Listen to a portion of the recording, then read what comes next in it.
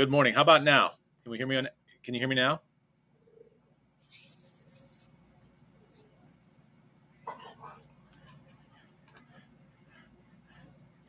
And now I have no camera. Okay. Can you guys hear me now? It looks like you can because there we go. And for some reason now I have no camera. This is unreal. Let's just see. I don't know. We might have to do this without a camera this morning, guys. I apologize for that. I just had this camera working. It's not the. Hey, Joshua, how you doing, man? Yeah, the camera's not going to work, so I don't have the time to sit here and troubleshoot it. I don't want to waste everybody's time today. So here's what we're going to do. We're going to quickly talk about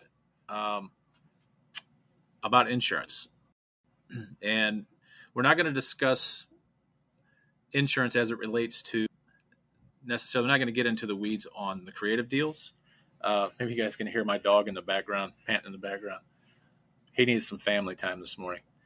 But anyway, I want to talk a little bit about insurance and the types of insurance that we need, and just to make sure you guys have your bases covered when it comes to properly insuring properties.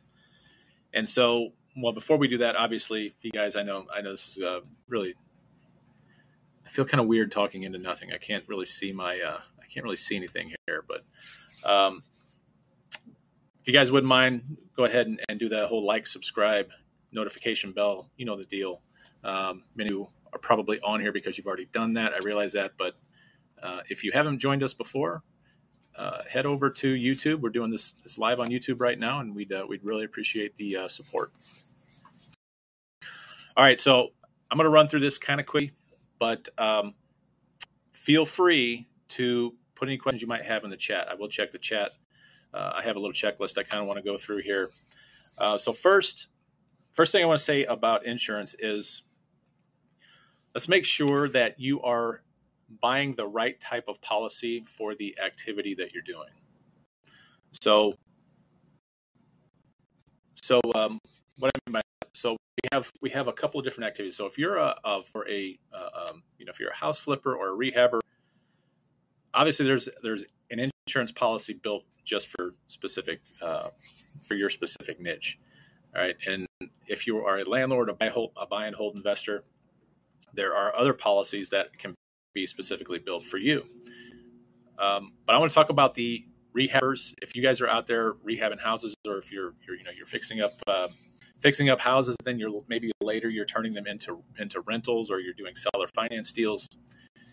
The very first type of policy that needs to be in place, and this is either if you are your own general contractor or if you're hiring a general contractor, you got to have a general liability policy that is purchased and billed yearly. So it's going to be annualized. So you buy the policy and it's good for a year, right? And what this does, it's going to protect you or your contractor against claims of property damage, bodily injury, or what we call advertising injury, which is something I'm not going to get into here because I've never seen a claim for advertising injury. Maybe some of you have, but it has to do with it has more to do with, what's the word I'm looking for? More like libel and things that aren't necessarily you would think are related to the job site. It has to do more with libel. But so your general liability policy is going to protect against property damage, bodily injury, and advertising injury for whatever that's worth. But it's going to be on someone else's property. So if you're hiring a general contractor to come and do work for you, it would be very wise for you to require them to have a general liability policy. If they're going to be doing work for you on your property, this is going to protect. It's going to protect them, and it's going to protect you against property damage and bodily injury. All right, so This type of policy is going to follow your general contractor or yourself from site to site. So, like I said, it's a policy that covers you for the year, and it's going to follow you from site to site. One example of this might be that one of your contractors or maybe an employee or a subcontractor, maybe they leave nails laying all over the yard or something like that, and someone from the neighborhood or even one of the subs steps on one of those nails. This policy, actually, it's not going to be a sub. It's not going to be an employee. This would cover a business owner for if somebody outside of the business comes in and injures himself, and the other. So what I'm talking about, if a sub were to step on a nail or something like that, that would be covered under workers' comp. But this could be like a local neighborhood kid that accidentally stumbles across the yard and steps on a nail. So that's just one small example of what a general liability policy would cover. There's many, many more. So I'm really just narrowing it down to bare minimum here. But what the general liability policy does not cover is bodily injury to employees or damage to employees or contractors' own property or tools. So it's not going to cover those things. It's in place strictly to protect against claims of property damage or bodily injury outside of the business. So it's protecting the business. And so, like I said, if an employee or a subcontractor is injured, this is where workers' comp is going to come in. We have all kinds of different insurance if you're in this business, you're dealing with and especially if you're doing rehabs, you're dealing with 4 different types of policies here. So the insurance business is not hurting at all. So we've got our general liability policy. It's going to cover, like I said, year to year. It's going to cover annually. Then we have our builder's risk policy, which is something that many, many of your contractors do not purchase. However, you can purchase a builder's risk policy for that particular project, and I would highly recommend that you do, because here's what it is to protect the job site and building materials. So things like vandalism, theft of building materials, destruction of building materials, things like that. Things that are non-human related. They're the materials and the requirements needed to complete the job. Now, this policy, let me make sure I've got no questions here. Okay, there we go. The builder's risk policy is written on a per job basis. So this is not something that you go by and it follows you from job site to job site. It is literally, you purchase it for that specific job, and that's all that this policy is going to cover. Once that job is completed, that policy is null and void. And, once final payment is made to your contractors, that's it. This policy disappears. All right. Like I said, it's going to protect the job site and building materials. It's going to cover damages only to property owned by the policy holder. So if you are buying materials and you're storing them at the job site if that's your job in this particular rehab, maybe you're an owner and you've purchased all these materials. Well, if those materials are stored at the job site, this builder's risk policy is only going to cover the materials that you purchased. It will not cover any materials that your contractor purchased. So it's going to depend. That's something you need to work out ahead of time. Is your contractor going to be buying the materials, or are you going to be buying the materials? For us, we have our contractor buy the materials. So he has to get the builder's risk policy. Now, we may pay for that policy, but the policy has to be written in his name because he's going out and purchasing all the materials. Some of these, there are some other builder's risk policies, by the way, that also cover property damaged owned by others while it's located at the site. So make sure you shop around. It might be that maybe you are purchasing you're purchasing partial materials. your contractor is purchasing the other materials. Some policies can be written where it will protect either of those situations, or whoever purchased those materials, as long as it's on the same job site. All right, so those are the differences between the general liability and the builder's risk policy. If you're doing rehabs, I would recommend that you do both. You buy both of those, especially now that materials over the past couple of years, even though the prices are starting to come down a little bit,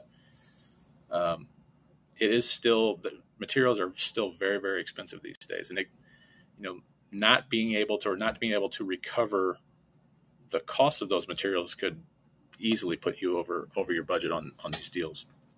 So these policies are in addition to the already existing homeowner's policy that if you borrow money, your lender is likely going to require you to have, first of all, which you should have it anyway. I mean, the homeowner's policy is going to cover the shell. It's going to cover the property in generally. So I highly recommend that you purchase these, the general liability, or make your contractor purchase the general liability, and then also a builder's risk policy. So let's say we've done the rehab, everything's done, we're good to go, and now you are going to be renting this property out. Now we have to go out and purchase a landlord policy. I'm going to stick to rentals, because if we go down the path of the seller finance thing, although it's very, very similar, it's not hard to do, I'm going to stick to rentals on this one. Let me make sure there are a couple of different types of policies when we're talking about landlording or seller financing, which I'm not going to get too far into the seller financing part of it. And you have to make sure that you're purchasing the correct type of policy here, because if you're not, obviously the insurance company is not going to write a policy, and then let's say they're not going to write a policy for a vacant property and then cover that property if it's tenant occupied, especially if maybe there's something that the tenant's at fault with. All right, so I just gave away the secret. The two types of landlord policies, one is going to be a vacant policy. This generally applies if the house is vacant for 30 days or more. So that really all that means is, let's say that I don't know, you finished up the rehab, but it's probably going to be 30 days before you can get somebody in there, maybe longer than 30 days. If it's going to be longer than 30 days, you have to buy a vacant policy. That would also apply if maybe you have a tenant that's leaving and you need to do some repair, you got to get someone in there to do some fix up and clean up. If that's going to be vacant for longer than 30 days, make sure you have a vacant policy. And then we have our tenant occupied policy. That is exactly what it sounds like. So this would be, they may not call it tenant occupied, it's just going to be an occupied policy. And that's exactly what it sounds like. It's if you're renting the property out, or if you're seller financing, make sure that the policy that you have written is a landlord policy, and make sure that it is, if you have somebody in the property, make sure it's an occupied policy. It's going to be way cheaper as well. Insurance companies love to see properties occupied. So the major difference between these two is mainly price. A vacant policy is much more expensive than a tenant policy. And, obviously there's greater risk with a vacant property. That's why we want to get our properties filled as quickly as we possibly can. But a vacant policy is going to be definitely more expensive. And also, a lot of companies, what they'll do with these landlord policies is they will require you to purchase a policy, say for 6 months or a year. But then I'm going to give you an example. Let's say you buy a vacant policy, and it's on day 31, somebody gets that property, you get somebody into that property, you get a tenant into that property. So you've paid for a yearly premium. So there should be some reimbursement, obviously. if you've paid for a yearly premium, but you're only using it for 30 days, there's reimbursement. Well, a lot of these insurance companies will have a minimum 3-month, 90-day reimbursement policy where they'll reimburse you everything except for that first 90 days. So it's a little bit of a scam run, I think, by the insurance companies, but that's the way that it is. So I'm sure they have a reason for it. I just don't know what that reason is. But that is, and then on the tenant occupied, generally you're looking at a liability. We're talking about landlord policy. You're a liability of minimum of $1 million. That's generally where they start.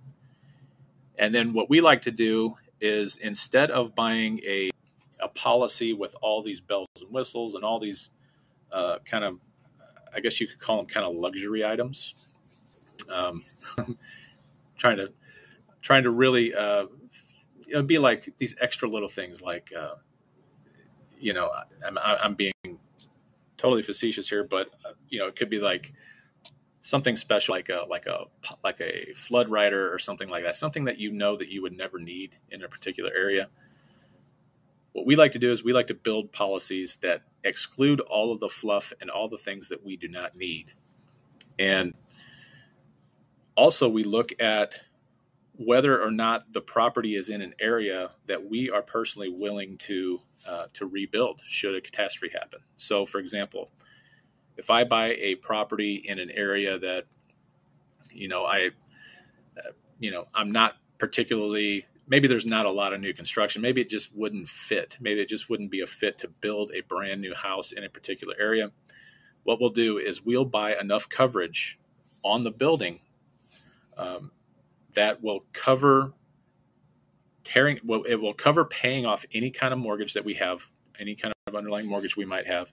And then it will also cover the cost of going in and tearing that building down and completing the tear down process. And if there's a basement, it would be removing the basement, filling the basement in, and just basically leveling that lot. And so what that allows us to do, it allows us to keep our insurance premiums really, really low. Talk to your lender. There may be a required deductible amount for these policies we're talking about homeowners now on this landlord policy. There may be a required deductible. I know that mine is a minimum of $5,000. So I have to have at least a $5,000 deductible. And I like to keep the deductibles as high as I possibly can. So $5,000 is about as high as I can go. But if I could get away with it, I would definitely, I do 10 or something like that. And then just make sure that the coverage that I had in the end would cover even my deductible amount, if that makes sense. So our policies are written they're very, very kind of stripped down policies. They are not, they don't have all the fluff and all the silly little riders that they like to sell you on that can really add up. If you've got a portfolio, all those little riders and all those little things that you don't need can really add up. One thing I would recommend that you get with these landlord policies is the loss of income. I would pay for loss of income. And all that is it doesn't mean, a lot of people think that loss of income on these policies means that if you lose a tenant. When I first started getting into rental properties, I bought this loss of income rider on these policies, and I thought it was because I lost a tenant. Well, it's not just if you lose a tenant; it's if your property is destroyed and you lose income from that tenant being displaced. So it can help out, especially if there's this transition period. Maybe you don't have anywhere for that tenant to go, and maybe it takes 6 or 8 months or 12 months for maybe the fire marshal to come in and do all the evaluation, the investigation, and then in the meantime you're just out that monthly cash flow. So that's what the loss of income is. It's going to protect you against that loss of income that you would normally have got had you had a tenant in that property. And all right, let's see here. Does anybody have anything this morning? Wow, I said I was only going to be on here for a little bit, and that's already I'm only 25 minutes into this thing. See, you get me talking about this stuff, and I just can't shut my mouth.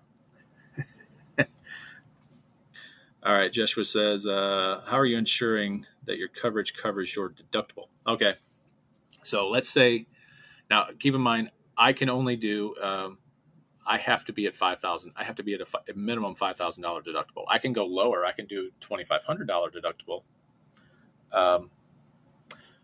And that's going to raise my premium. But I can only go up to $5,000. The idea is obviously that the higher your deductible, the lower your premium is going to be. So I would like to jack that up to $10,000. Well, I can't do that. So instead, what I'll do, or let me say this: if I could get it to $10,000, I would want to make sure that I purchased enough coverage to offset having to come out of my pocket with it for that $10,000. I hope that makes sense. If that doesn't make sense, let me know. Let me know here in the comments.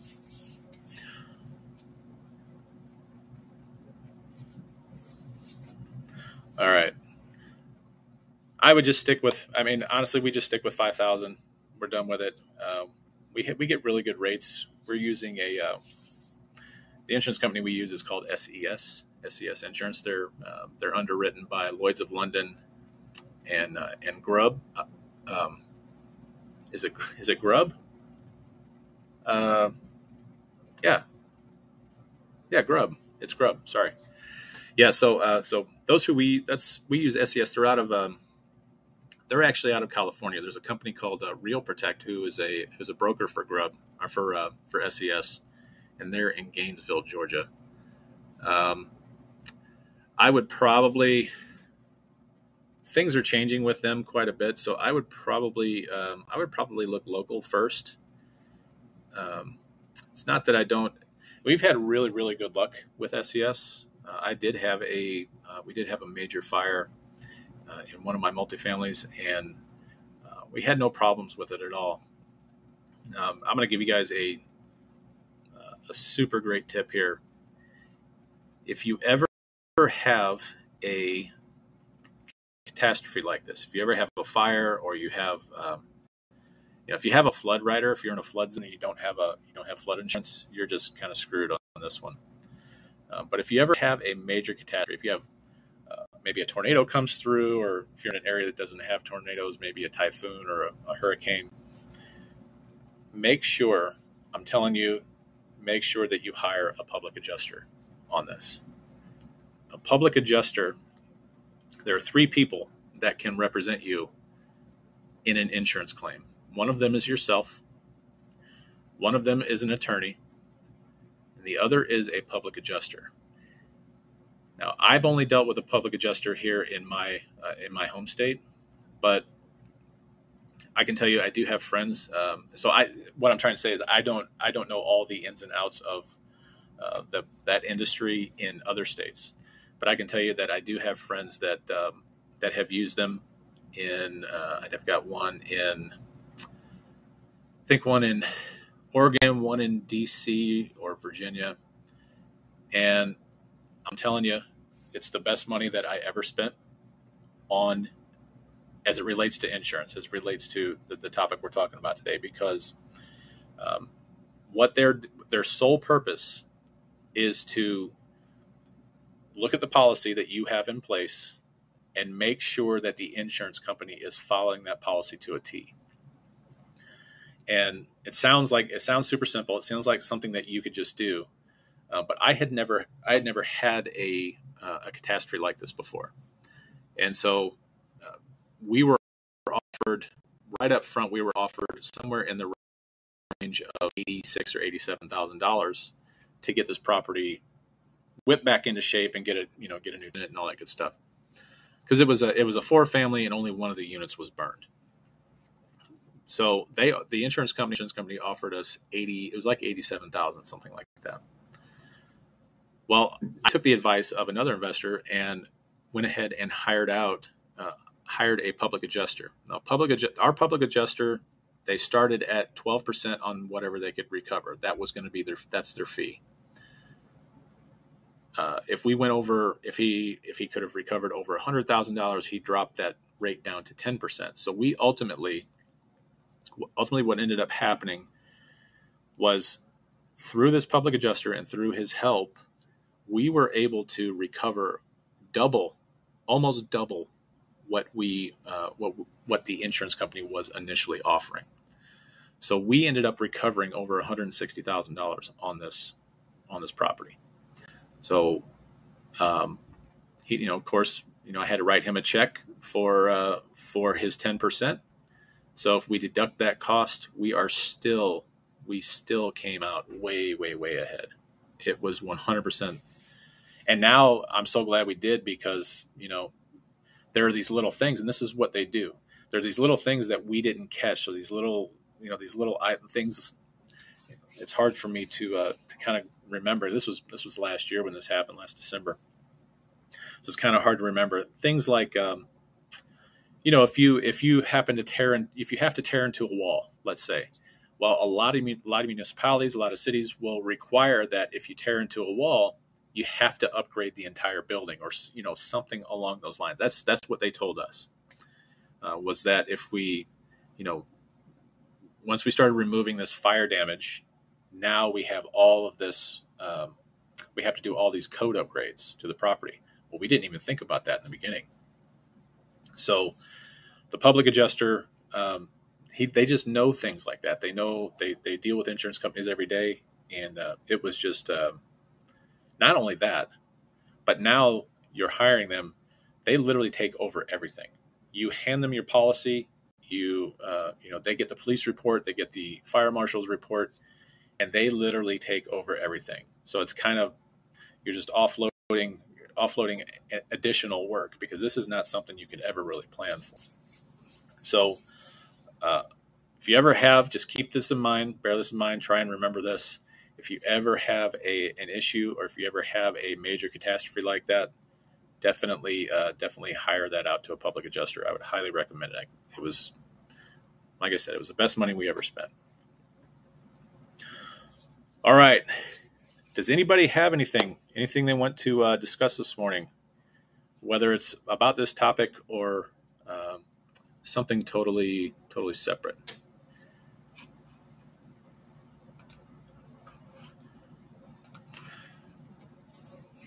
All right. Well, if nobody else has anything, I'm going to go ahead and call it this morning. Again, I'm down here in the Smoky Mountains, and we're going to go out today, and we're going to have a little fun and do some exploring and have a good time. So I appreciate everyone joining. We will catch you guys next week. All right. Take care, guys.